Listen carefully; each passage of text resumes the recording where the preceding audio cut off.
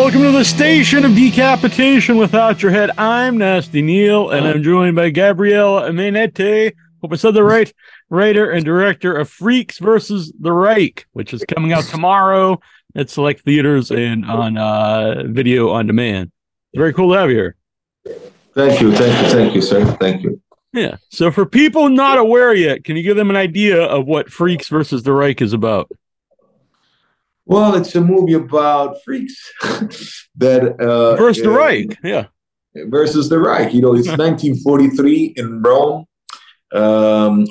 Italy, and they just perform in a small circus, and they got some abilities there, nothing special, but some abilities, and they are thrown into the war because there's bombardments and bombs around and everything, and they just, they are there with their uniqueness of freakness, and they don't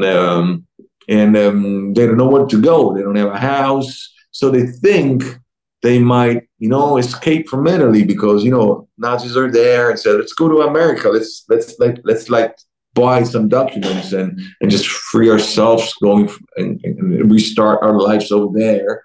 But everything goes wrong, and they need to face what is there. They need to face Freaks Out. Is basically, we use this in Italy. It's called Freaks Out because you have the Freaks Out means going crazy, but also the Freaks Out of the circus. That they go out and they are naked in the world. So they try to understand what to do, and they make so many stupid choices because they're like little children, because they're all orphans, basically, or they were left by their parents, and they just fell in the wrong place, which is the German circus. We had a German circus in 1942 in the north of Italy, and actually those guys, the Circus Krone, were Hitler did his first speeches when he was, becoming what he became.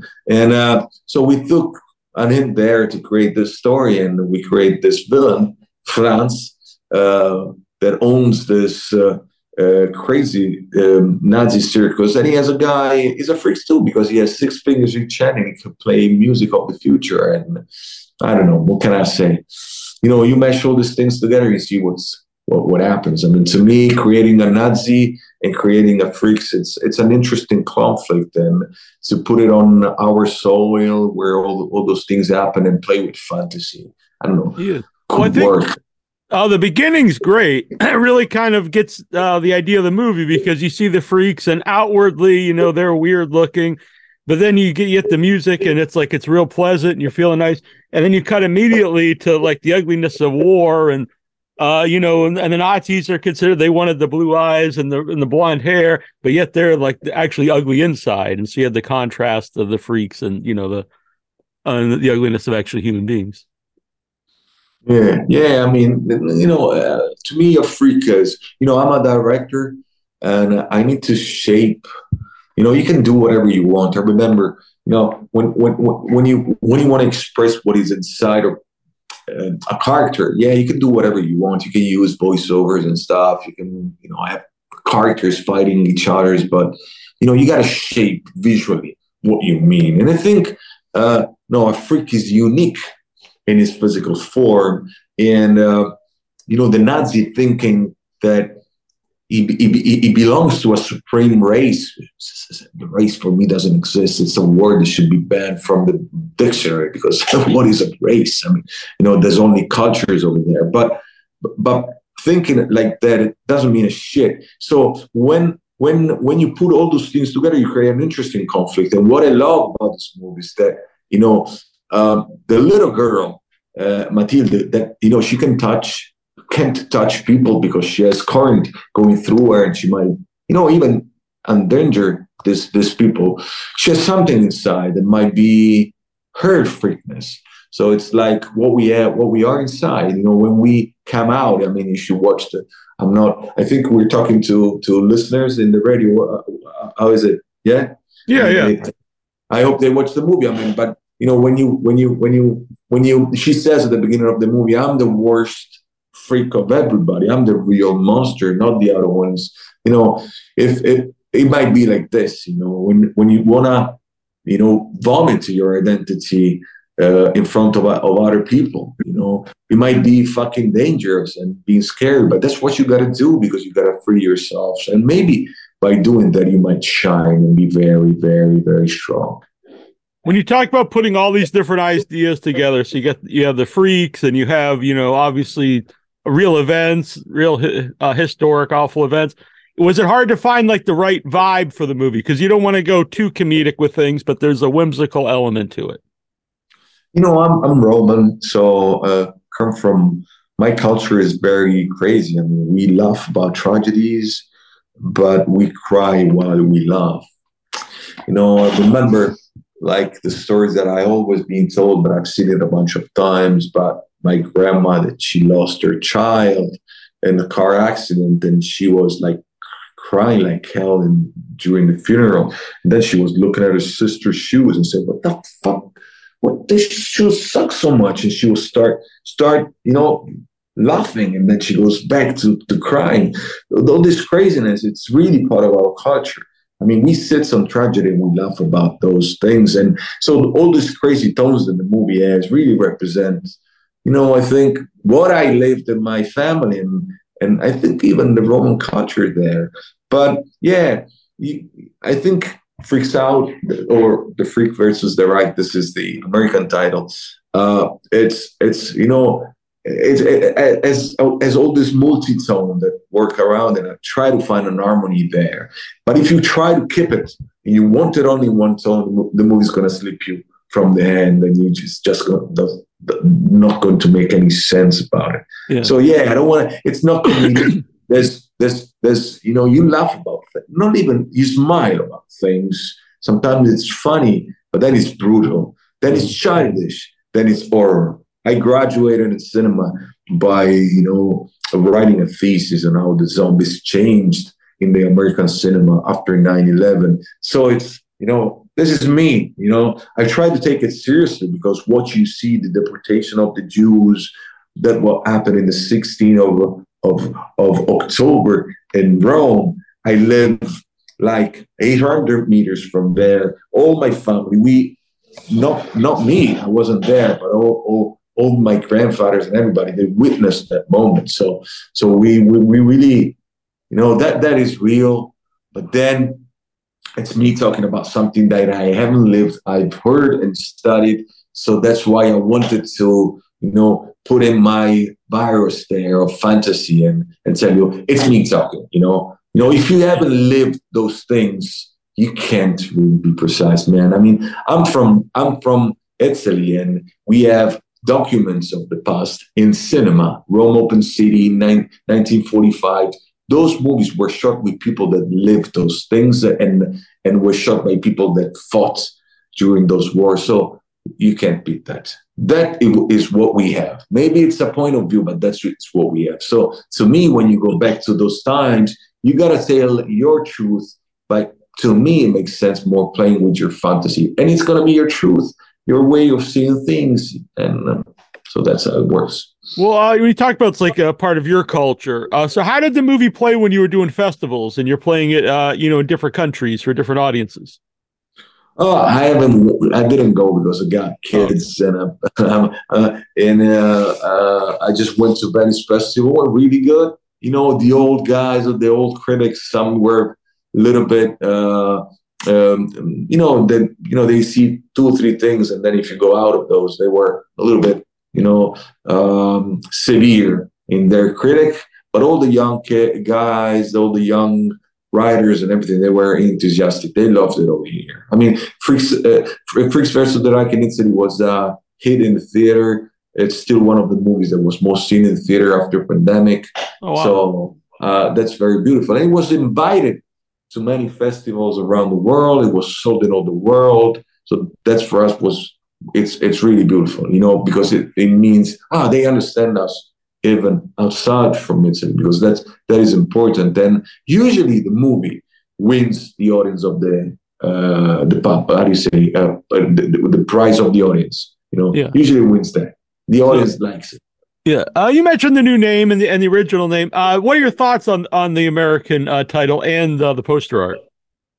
I haven't seen the poster. I just happen to know the title right now. So I think Freaks Out is, I don't know. I think maybe, I mean, the distributor knows things better than the director. So I just marry what they said. First versus the Reich is interesting. I mean, it's daring and maybe it makes more sense. Freaks Out, maybe it's too mindy as a title. You know, the double meaning. And but Fitzgerald just throws you immediately.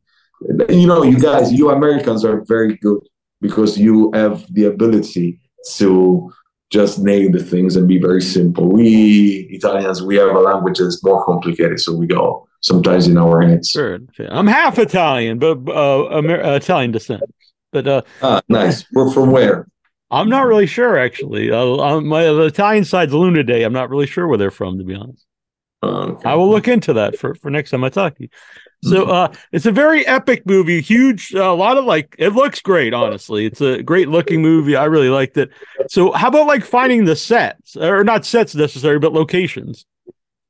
Well, you know, those are all real locations where things happen. So it was very easy for me. You know, Rome is such a beautiful city. So, but the square where of the deputation, we couldn't shoot there. You know, that's the Roman ghetto, and it's kind of hard, very expensive. And so we rebuilt that place. And all the other sets are real. I mean, being able to shoot in the Roman forums, it was a dream to me. And, you know, you can't close the Roman forums because I don't know how many people go a day. I think more than 10,000 a day. It's one of the second most sites most visited in the world. So I talked to the guys of we call it superintendents. I don't know, the mayor's office and everything.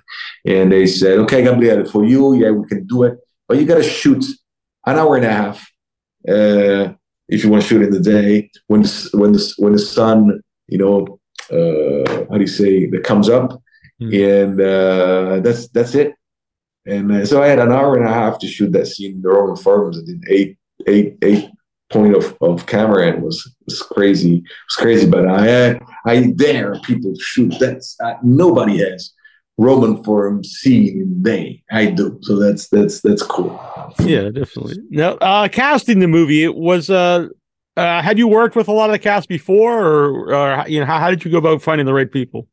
You know, I've been an actor for 15 years, so I'm very precise on who do I want. I try to search the right souls. And, you know, sometimes you think that good actors, great actors can do everything. No, that's not true. You need to find the right actor for that role, even if it's not very good as an actor, but maybe he's perfect for that role. So I did my best to work with the right actors, and it took me like a year of casting. It took a lot even to produce the movie, you know, to finance it. So was hard part was to find the girl. You know, she's Aurora Giovinazzo, the girl that plays Matilde, which is the main character, we can say. She's only 15, 16. She turned 16 while we were shooting. We shot 128 days. So it took me a lot to find her. But, you know, when I met this girl that, you know, she was having an argument in a scene with the guy that was giving her the lines, and he went very close to her, and she just pushed him so hard. And he's like me, I'm 6'1", and he fell on the ground and said, I like you. What's your name? Yeah. And I also want to mention the score, because I think the score is great. And it was funny. I did cheat and look it up, because I was like, I think this is Creep when the Nazis playing on the piano. And I was, because I graduated in 94, so that's like a big song to me. And so I cheated and looked it up to make sure. And I was like, oh yeah, it is. I don't know. It's a weird touch, but it really works for the movie. And I think, was there a theremin also in some of the scores sometimes, which you don't hear too often? What do you mean? What do you mean, son? A theremin, it's like that weird 50s instrument they used to do in some old sci-fi. Well, the theremin is used in the 50s a lot for aliens and everything. But to me, it was invented in 1900. So it was perfect for Matilde because the theremin it works by electricity, and you don't have to touch the instrument like you don't have to touch Matilde. Okay, yeah. So it really works. I mean, it's very unique. It really added a lot, I thought. Yeah, every character has their own instrument. I'm a composer too, so I compose the music of the film, and so it came natural to me to think that Matilde needed to be a theremin, and Fulvio is more a drummer, and I don't know how to say that in English. The fisarmonica for Mario, I don't know. You gotta look it up how to translate this harmonica. This is like the gypsy thing, and and Chinch is more a nobody. So yeah. Now, had you directed a lot of like action scenes and special effects before? Well, no, I've done just a movie before that, but yeah, I mean, I'm a guy that studies a lot, so yeah, no, it was my first one. I mean, I did a movie before that was called They Call Me Jiggy. The movie talks about superpowers too, and there are fight scenes and action scenes, but nothing like freaks out. Nothing like freaks out. Yeah. This movie that I'm going to be shooting in 2 weeks, it's all about action. So let's see what happens.